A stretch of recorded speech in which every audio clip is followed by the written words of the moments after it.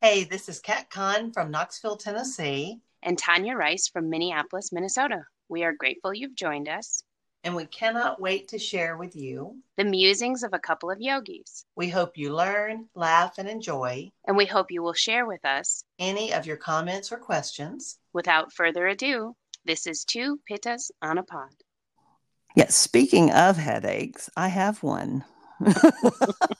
So if I were to say, hey, Kat, how's your day? Well, my day's great, but I have a headache. And isn't that just interesting?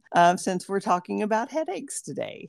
Who knew? I know. Do you have headaches very often? I used to, and I Mhm. don't. And you Yeah. know what I contribute that to? What? Intermittent fasting.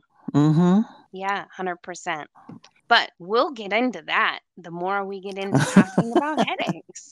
Because, I mean, there's a number of kinds of headaches. There's tons, and it's literally a pain that's in your head. It's literally, so it can be a throbbing pain, it can be a constant pain, it can be a sharp pain. Mine's a dull pain, and it's been going on for like 3 days now. But And their sources are so ridiculously different yeah. because some can be muscular, like a literal muscle pulling through the neck and shoulder. It could be sinus pressure. It could be dental or jaw pressure. It could be vision and eyesight. It could be stress. It could be, I mean, a number of things. It could also just be getting jostled, like you think about, like in a car accident, or even just in high vibration.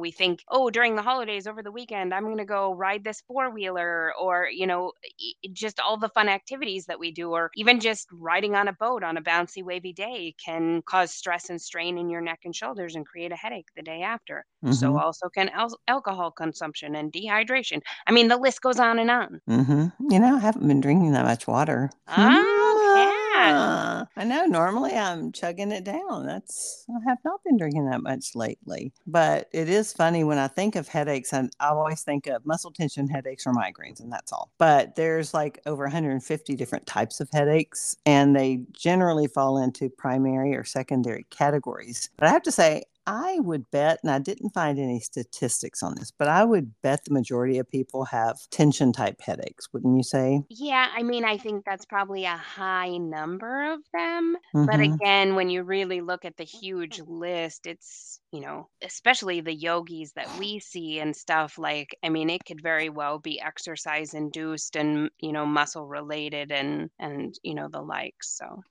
When you started mentioning some of the lifestyle factors that can affect or can cause headaches, some of the primary headaches, I have a little list of that. So why don't you and I just throw out things? You mentioned alcohol. And what's interesting is they always point to red wine as, the type of alcohol that can cause more headaches. And, red wine doesn't give me headaches, but white wine does. and So what's I'm up the with that? reverse. I'm the Are you? reverse. Yep, I'm the Yeah. reverse. Any kind of foods that have nitrates in them, processed meats, they can cause food trigger headaches. Nicotine. Oh, now see, there maybe is another contributing because I don't eat meat. Yeah, there you go. Interesting. Mm-hmm. And I gave up caffeine. And although people would say, when you give up caffeine, you get headaches. Well, maybe for a short time, but once your body rids itself of it, then you don't get headaches anymore. So, Mm-hmm. Yep, true. okay, go on. Nicotine, neither one of us do nicotine. Changes in sleep or lack of sleep can contribute to headaches. And I know whenever I'm traveling and I have jet lag, I always have headache. It's always just a real dull throb, but it's a headache. And I have to tell you, little side note, and I'm veering off. When I do liquid IV on the planes, I don't get headaches. There you Yeah, go. I was gonna say Mm-hmm. it's both travel, but it's usually the main proponent during travel is because of dehydration. Mm-hmm. Yep. Poor posture can contribute. Physical activity, different kinds of exercises can cause exertion headaches. Hunger headaches from skipped meals. I don't usually get a hunger headache. And it doesn't really affect me that way. But a lot of people I know do. They get headaches if they miss a Yeah. meal. My family, at least the one I was growing up in, like my brother and one of my sisters, they used to, like, if they were not nourished, like they would quickly go from I'm hungry to I'm hangry to I have a migraine to now I'm throwing up. Like it was Wow. it was bad. You know what? My sister used to get really hangry. And when she started doing intermittent fasting, she doesn't get hangry. Mm-hmm. So there you go. Also, how many times have you had a bad cough, been coughing a lot, and that has caused headaches? Yeah, You I know? think there's probably a number of viruses out there that will also cause the headache, not even Mm-hmm. just because of the coughing, but just because of the Mm-hmm. nature of the virus. Yeah. Any kind of straining, even bowel movement straining, can cause headaches, stuff like that. So there's a lot of reasons you can have headaches. There's a lot of reasons that you need to go see your doctor if you have a headache, since, like right now I'm dealing with this probably sinus headache. So if it doesn't go away in another day or so, I'm gonna have to go see the doctor, because that'll mean probably antibiotics. But I wanna skip over that part. I just want it to go away. Um, but headache pain usually results from signals interacting with our brain and our blood vessels and all those surrounding nerves. And during a headache, multiple mechanisms activate specific nerves that affect the muscles and the blood vessels. And these nerves send pain signals to your brain, and it causes a headache. Just wrapped up in a little bitty little box with a little bow for you. just the kind of package you want. I know. It's wild, actually, when you think about it, because, you and I have been talking health and wellness for a long time. And, I think about going into starting our podcast a few years ago, how much of my life has shifted. And maybe part because of the things we talk about. Maybe it's part because of, as we do this research and studying, we learn more and more. And, it's such a fantastic piece of that growth, right? And with it is knowledge of essential oils, knowledge of crystals, knowledge of diet and wellness. And I don't mean diet like, hey, let's go on a new diet. I mean like lifestyle changes.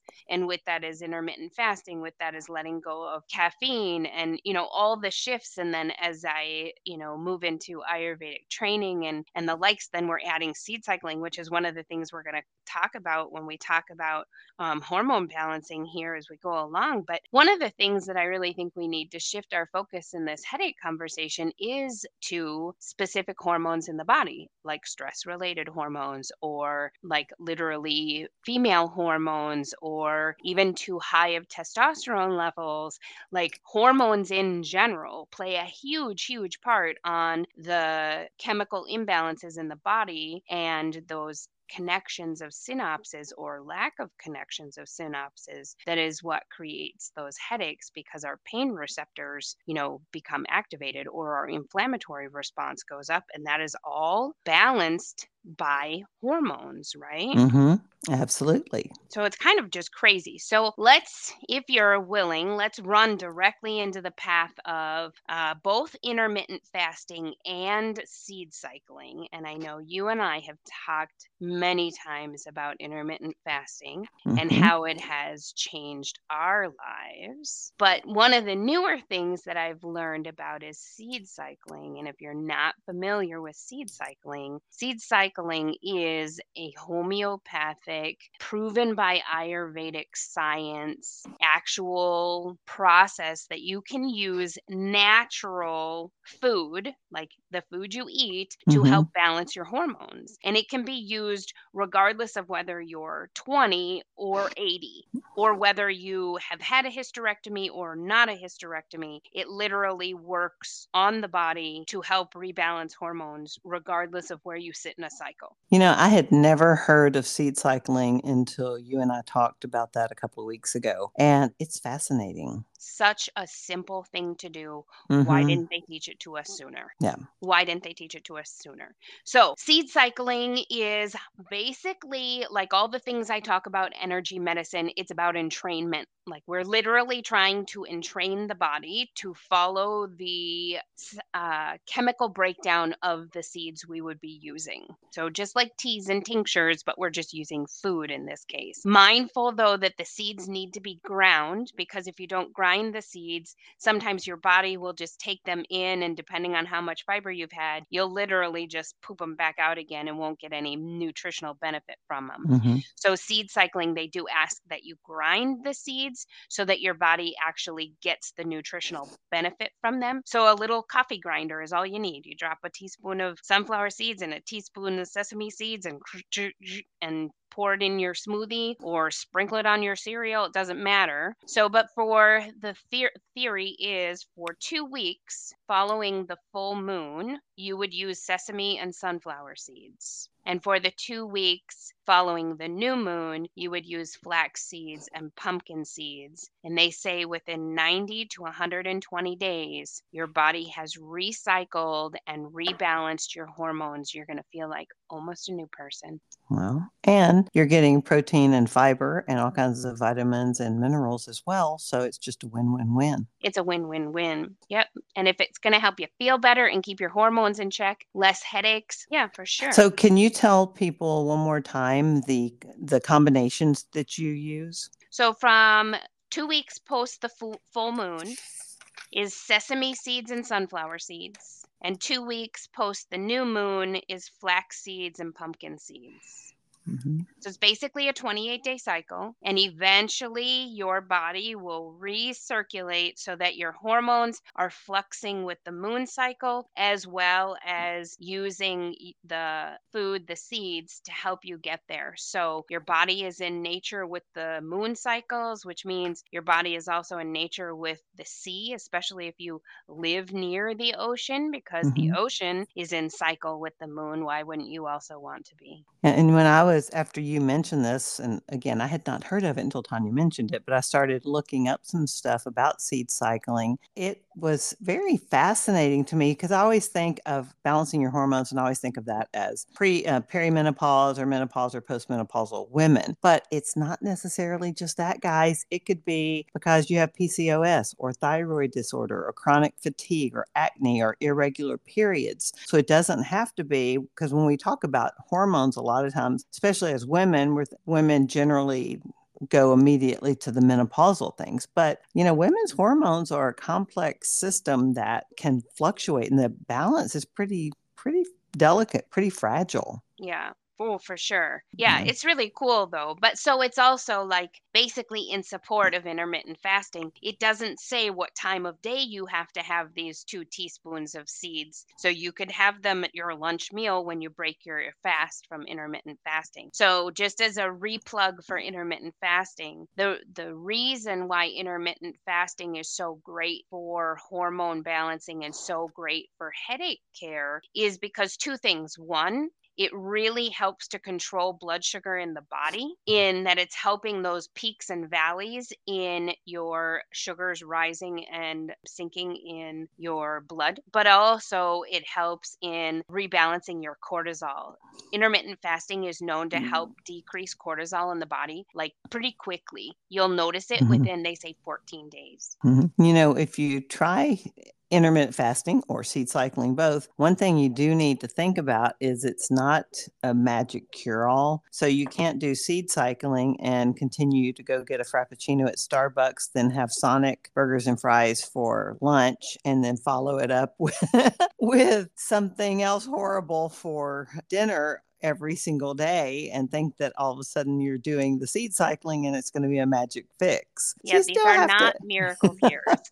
So you still have to eat healthy along the way because you want to encourage the seed cycling. And from what I understand, and like I said, I just heard about this from you, Tanya, but you want to help the seed cycling help you by fueling your body with healthy stuff too. So let's go down the path of specific types of headaches.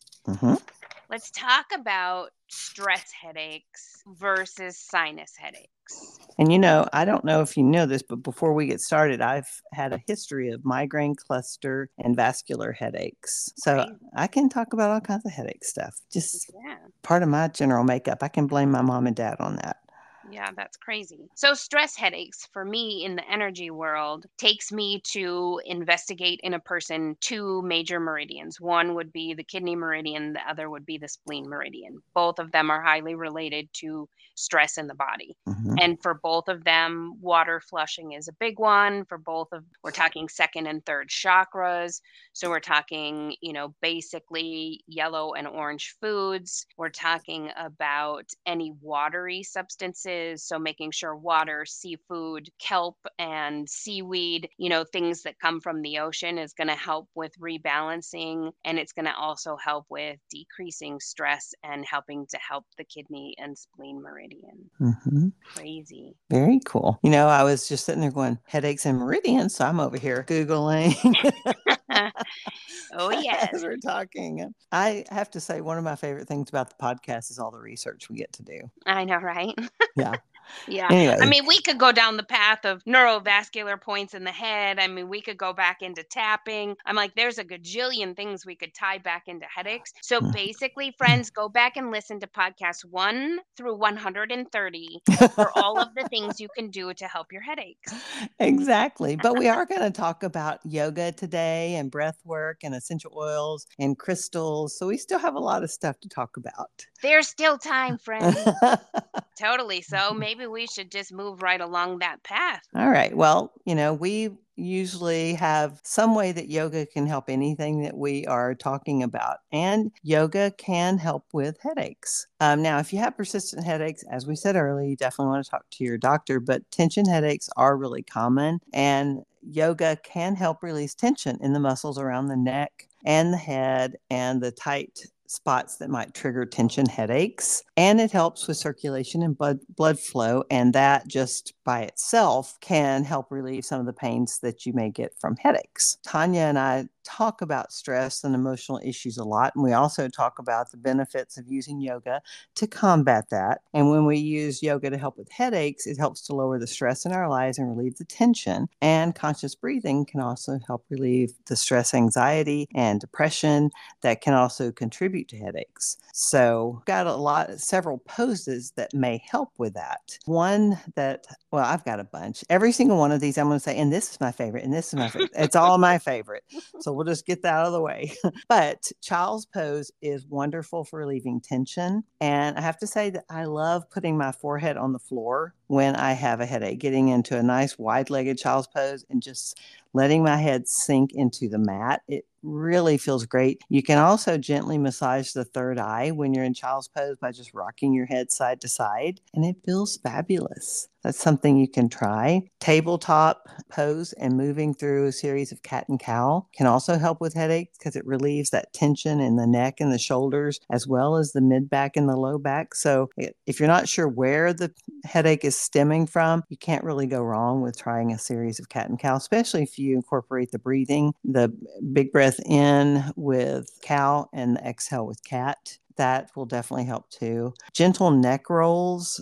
I don't like to encourage neck rolls unless people understand what we're talking about, because we don't want people to start whipping that head around and whip it good, but because we don't want to ever put undue stress on the neck. But if you can allow gravity to help you stress the muscles in the neck, it's a nice way to relieve the tension. So you can tilt your head over to, ooh, that feels good today to my head. Tilt your head over to, right ear to the right shoulder and feel that stretch along that side of your neck. It'll even go, if you're real tight like I am today, it'll even go into the back of your neck somewhat. Then you can switch it over to the other side. Then you can, with really good posture, gently drop your chin to your chest. And it's kind of a nice way to, without even touching yourself, gently move the muscles around in your neck, especially if you sit at the computer a lot. Bridge pose is another nice way of relieving stress in your neck. And you can even make it a flowing bridge if you would like to, where you're stretching and lengthening the body with the arms overhead, then pressing your hands in beside the hips as you lift up. That not only does it help encourage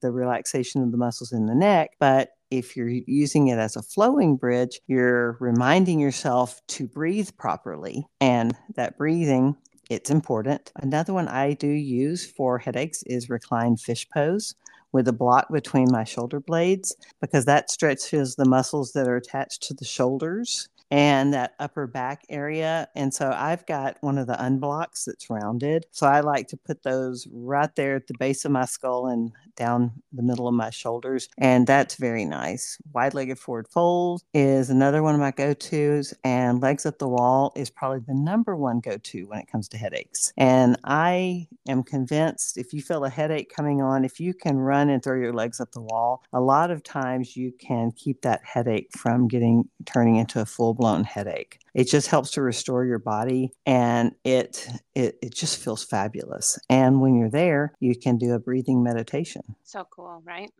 What other poses do you have? I added legs up the wall because legs up the wall is so therapeutic for the heart. And if your headache is stress or tension, it's just going to be super good for you to take out any of the inflammation out of the lower half of the body and bring that blood supply back into the trunk of the body and allow it to just recenter, reheal.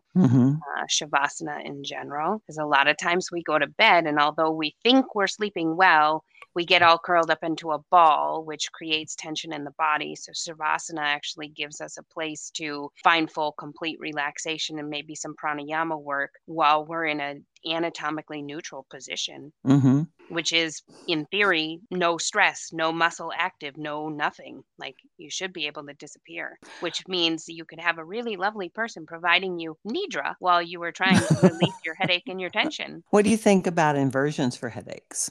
So it depends on the student. I would certainly not say, anybody who's not versed in it. But the other piece about forward fold is depending on the type of headache, if it's a tension headache or a sinus headache, forward folding feels pretty awful on your face and your head. And in order to get into most inversions, you need to go facing forward and move into the posture. So it might not feel amazing depending on the headache and the person. Well, you mentioned mindful breathing and how that can help with headaches. And I know that a lot of times our bad breathing habits can actually cause headaches, but pranayama works on balancing the left and the right lobes of the brain. And that in itself can reduce the pain in the areas of the eyes and the face. Can you talk a little bit more about that? Because I know you love talking about brain stuff. I love talking brain stuff. I love talking pranayama stuff too. And some of the interesting things that I've just been learning in my Ayurvedic classes, all about how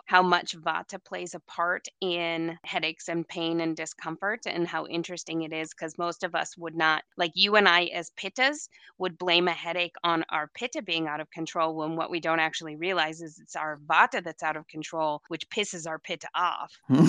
And that's why we get the headache. So it's so interesting to think about how it all functions. But yeah, I think in general, anytime we can bring our breath under control, and even if it's just as simple as a Durga breath or a 3-part breath, it's first of all bringing you to a quiet place where you're actually being mindful enough to pay attention to your breath, which 9 times out of 10, that maybe is all you need.